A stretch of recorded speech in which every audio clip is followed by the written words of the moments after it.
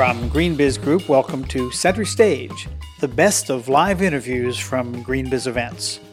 I'm Joel McCower.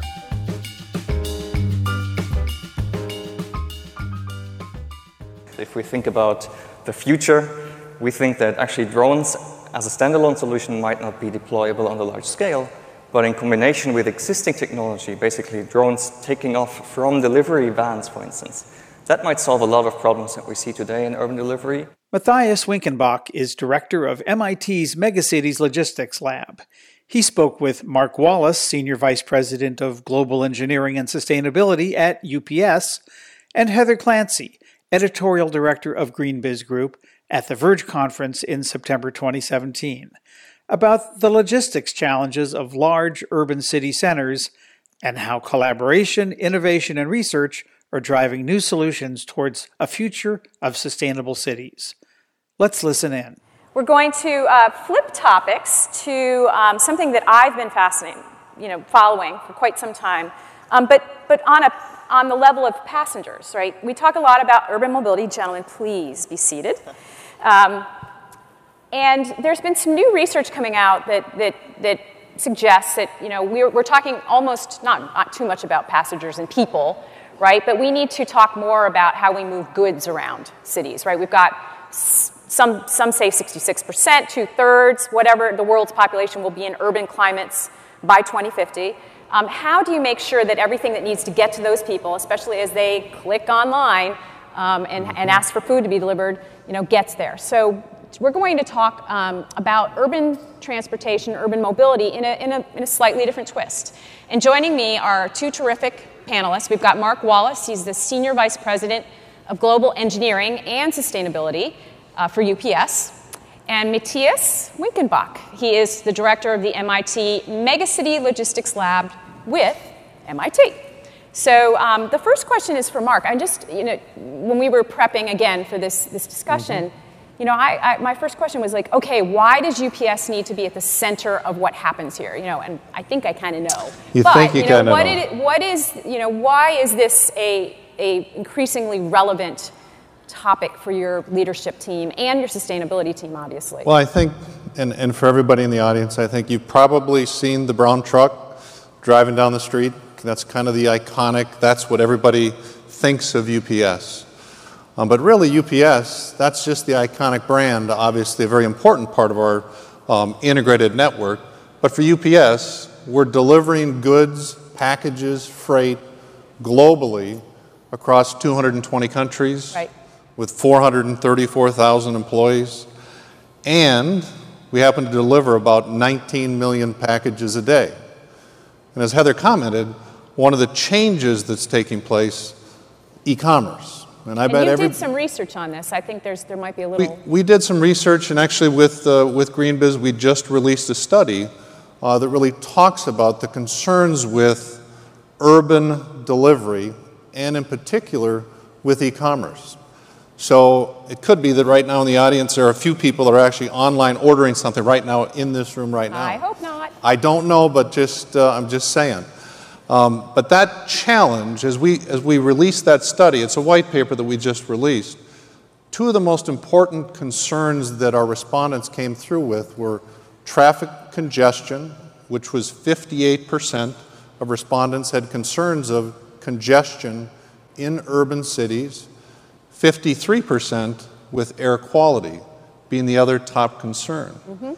So when you talk about the delivery of goods into urban cities, UPS is right in the middle of trying to come up with innovative, sustainable solutions for our urban cities. So, Matthias, what impact do we see already? You mentioned pollution, but let's get a little bit more granular. What are the specific concerns that a city should have, and what impact is this already having? Well, I think there's two major trends. One is e-commerce that we already mentioned. The other one is urbanization, and they two kind of play against each other, basically. E-commerce leads to an increase in the expectations of customers. We all are used to getting our stuff quickly. We are used to choosing more precisely when we receive our goods, and all of this leads to fragmentation, which makes it extremely difficult for people like UPS to actually operate delivery routes, even in urban environments, in a kind of efficient way. And urbanization increases the density of cities, so the unpredictability of cities. There's congestion, more random events that disrupt the delivery process, and both of them kind of collide, and that's why we need new systems, new technologies to help us deliver the goods more efficiently. So why should this discussion be being held alongside the passenger discussion, right? I think people tend to look at this in two different ways. Correct. So I think one of the things, and it was mentioned in some of the earlier panels too, collaboration amongst cities with people in terms of how cities are moving people into urban environments. But it's also about making sure that they're talking about the delivery of goods into the cities, into urban cities as well. So that collaboration piece is extremely important, working with not just the cities, but universities, other businesses in the cities, and then residents in the cities as well, because it's all part of that overall urbanization of these large cities across the globe. Who should okay, let's step back for a moment. What is it exactly that's going to happen? If let's just say a city buys a fleet of electric vehicles, buses, or they're adding to, what's going to happen? I mean, what is it that we're going to see? What is it that's specifically concerning us about? Is it they're not going to get there on time? Is it there's going to be more congestion? I mean, what is the thing that we need to combat, and who should be involved in the conversations to ameliorate that problem? Like, is it the city planner? Is it who is it? Is that question related? I'm looking at you. I'm sorry, Matthias. I'm looking at you, Matthias. Sure. Well, actually, so as I mentioned before, the fermentation that we see, especially due to e-commerce in the demand for goods transportation, this leads to an exponential increase in the distance and the time traveled by commercial vehicles and private vehicles in a very, very scarce resource, which is transportation infrastructure. And if that continues, and if more and more people move into cities due to urbanization, at some point that capacity will just be exceeded, and we'll see just a collapse of the ability to be mobile as a passenger, but also the ability of logistics service providers to actually deliver the service quality, the service level that we are already used to as consumers. So I see cities thinking about solutions such as congestion pricing or limiting cars on certain days. Why is that a concern for the logistics industry? So I guess I'll take that one, Heather, because one of the things with regulations that cities just might look at one piece or one component of how that regulation may impact people or be a positive for people. I use one example as if we stop delivering packages into urban cities during the day. That's one regulation that's been talked about. And you think about that, and people may think that's going to reduce congestion, improve air quality. It really does the reverse, because we would end up putting more vehicles on the street at night, still doing it at some during the day, and doing it much less efficient than we do it today. One of the things that we talk about often at UPS is about density, about delivery density. That really reduces the number of vehicles that we have to actually put into cities. So as we're talking about regulations, we have to work with city planners, work with businesses to come up with solutions, innovative solutions, leveraging technology, working together with regulations so that we can really truly improve overall congestion and air quality in our cities. Matthias, have you seen a regulation that is helpful? Or could be helpful? Actually, I would like to comment on one thing, because you mentioned a lot like the B2C world, like serving the consumer, but for instance, my lab works a lot with the B2B world. And we see, for instance, in a lot of places in Latin America, that cities come up with regulations like you are not allowed to go into a certain area with a freight vehicle during certain times of the day. However, that's just not possible to do, because the shop owners in that area, they are only there during the time of the day that you usually would expect deliveries to arrive. So night delivery might be an interesting concept, but it needs to meet the reality of, in this case, the shop owners. When we see policies or, for instance, infrastructure investments that actually do work, we see a pattern, namely whenever cities or any kind of regulator talks to the private sector before making a decision, it's actually better. So, for instance, we worked with the city of Santiago in Chile on figuring out how can we make the logistics situation in downtown Santiago better. And we brought them onto one table, the private sector and the city government. And we figured out, well, yeah, you have to restrict the access of certain vehicle types, but it's actually more important that you create the right kind of infrastructure in the right location, in the right amount, and that you What kind of infrastructure? It can be very simple. In that case, it was just creating freight-dedicated parking spaces, because in a lot of cities, double parking is a main contributor to congestion. Yes. So if you bring those vehicles off the road, you already do a great job at improving the situation, the traffic situation in your city. And that goes along with improvements for emissions and the like. And I believe you have some experiments that... We do, and Heather, I'm just going to comment, because Matthias, one of the examples that we're doing, and this is globally, Hamburg, Germany, and if you were here last year, you actually saw the e-bike that we've deployed in Hamburg.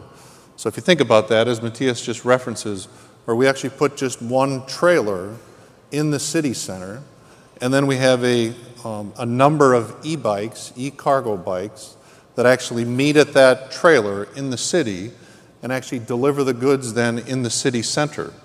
And we're really doing that, we're expanding that to London, to Paris, to other cities across the world, and then testing that here in the US as well. Those are the types of innovations that really can help city centers with, really truly improving congestion, but also improving air quality at the same time. What other experiments have you seen that are worth considering and thinking about for the cities in the room? Well, actually, one thing that both the public sector and the private sector still has quite some improvement potential is using data. Because usually nowadays all of us have access to huge amounts of data. Companies have information about their transactions, about their deliveries, and they keep track of that, but they hardly ever use it. Same thing with cities. They have a lot of sensor data from, traffic cameras and the like. They don't use it.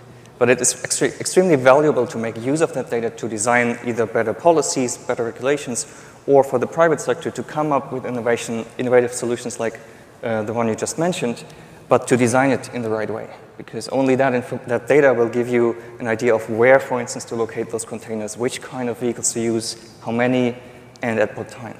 So are you talking about then getting information from the retail part or the product company as well, or is it the logistics company? Actually, here's a question. What role do the retailers play in this with the cities and with the UPSs of the world? I'd love both of you to comment on this one, please. So I think in today's world, obviously, big data is really important. And we do use big data. And we do partner with our big retailers that really are driving this boom in e-commerce. One thing that's really changed as this urbanization has taken place, B2B, when we used to deliver just to businesses in the cities, that was fairly predictable. The unpredictability of e-commerce is also driving change in the business. The way you shop online changes the way we deliver packages to you at your homes, your apartments, or your condominiums. So partnering with our retailers is important so that we can better predict the number of vehicles, the number of drivers, the number of miles that we actually have to drive to make the deliveries. And maybe just to comment on it too, just to the use of big data, where we're able to now use the data that we do have. We have an optimization program called Orion that we've deployed, and it's my favorite saying at UPS, the greenest mile is the mile not driven. So through Orion, we've been able to optimize using and leveraging data to make sure we have the optimum travel path to reduce the number of miles. We reduce now about 100 million miles a year using Orion with our drivers here in the US. Those are the types of uses for data and information that really can make an impact. And I can only comment on Orion being a perfect example for how data actually can lead to small incremental improvements in the delivery process that have, however, a huge impact on both the economic benefit, but also, let's say, the ecological. You referenced sensor data in the city itself. Where is that? Is that in the roads? Is that in the traffic lights? What kind of information? Can you get a little bit more specific about what you're seeing there? What is that data?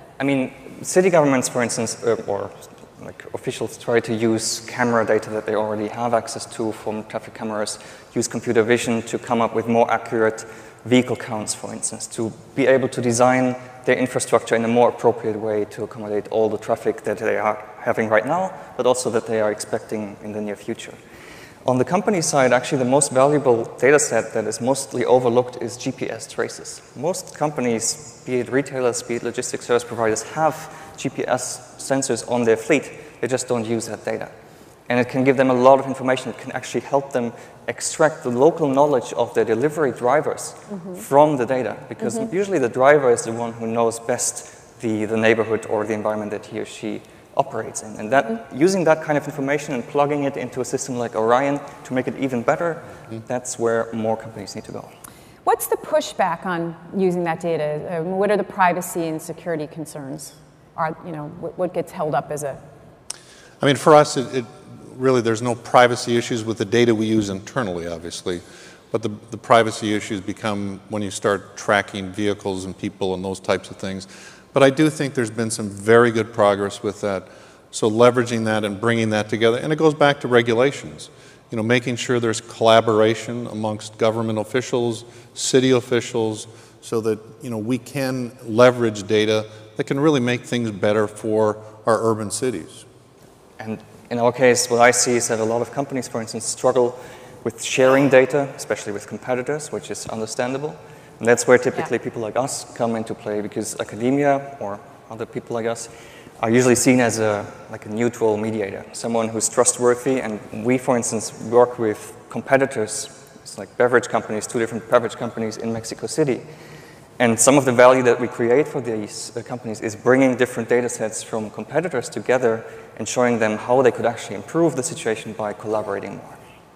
You mentioned before obviously the different vehicles that are being used, and people talk about sort of futuristically drones and so forth. But what, and this kind of goes back to the original thing of, as you have urban passenger systems changing, you will have bicycles fleets coming into play. You'll have potentially electric vehicles, autonomous electric vehicles, autonomous shared electric. I mean, you'll have all of these different things. So, what do these delivery vehicles look like in the future? And who owns them? I mean, like, could you, UPS, work with other local couriers, if you will? Like, how does it extend the delivery network? So I can tell you that, we for years now have been using our fleet, and because UPS has a large number of vehicles on the street globally, we have a rolling laboratory. That's really the way I describe our fleet that we have at UPS. And if you think about it, we have the large vehicles, the tractors, the things you see running down the highways, all the way to the small e-bikes that we've also been developed. We really have a collaboration with many different manufacturers, many different startups as well that we partner with. I think Workhorse was actually talked about here. I was reviewing with electric vehicles. They did the test with us with a drone delivery. We have to continually innovate with others to look for solutions, because the future is going to be very different. Different types of vehicles are going to be in place to assist us, as we think about where we're going to be in 5, 10, and 20 years. But the important part is, too, we need different forms of alternative fuels, different forms of technology to really drive all of our vehicles. So it's not just about the passenger vehicle. For UPS, it really is about our fleet. And that is so important when you talk about urban congestion and air quality in the future. We have to continually drive that as an organization. And that's really what we're trying to do in collaboration with many others. But you might not necessarily need to buy those bicycles if there's a fleet in that city that could be rented. Absolutely.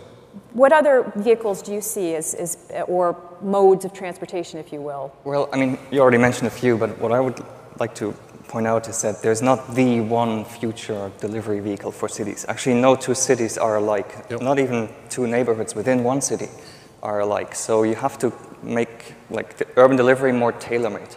You have to tailor it to the local infrastructure. You have to tailor it to even the local security situation. For instance, we work in Sao Paulo. Certain parts of Sao Paulo, you really have no chance flying a drone.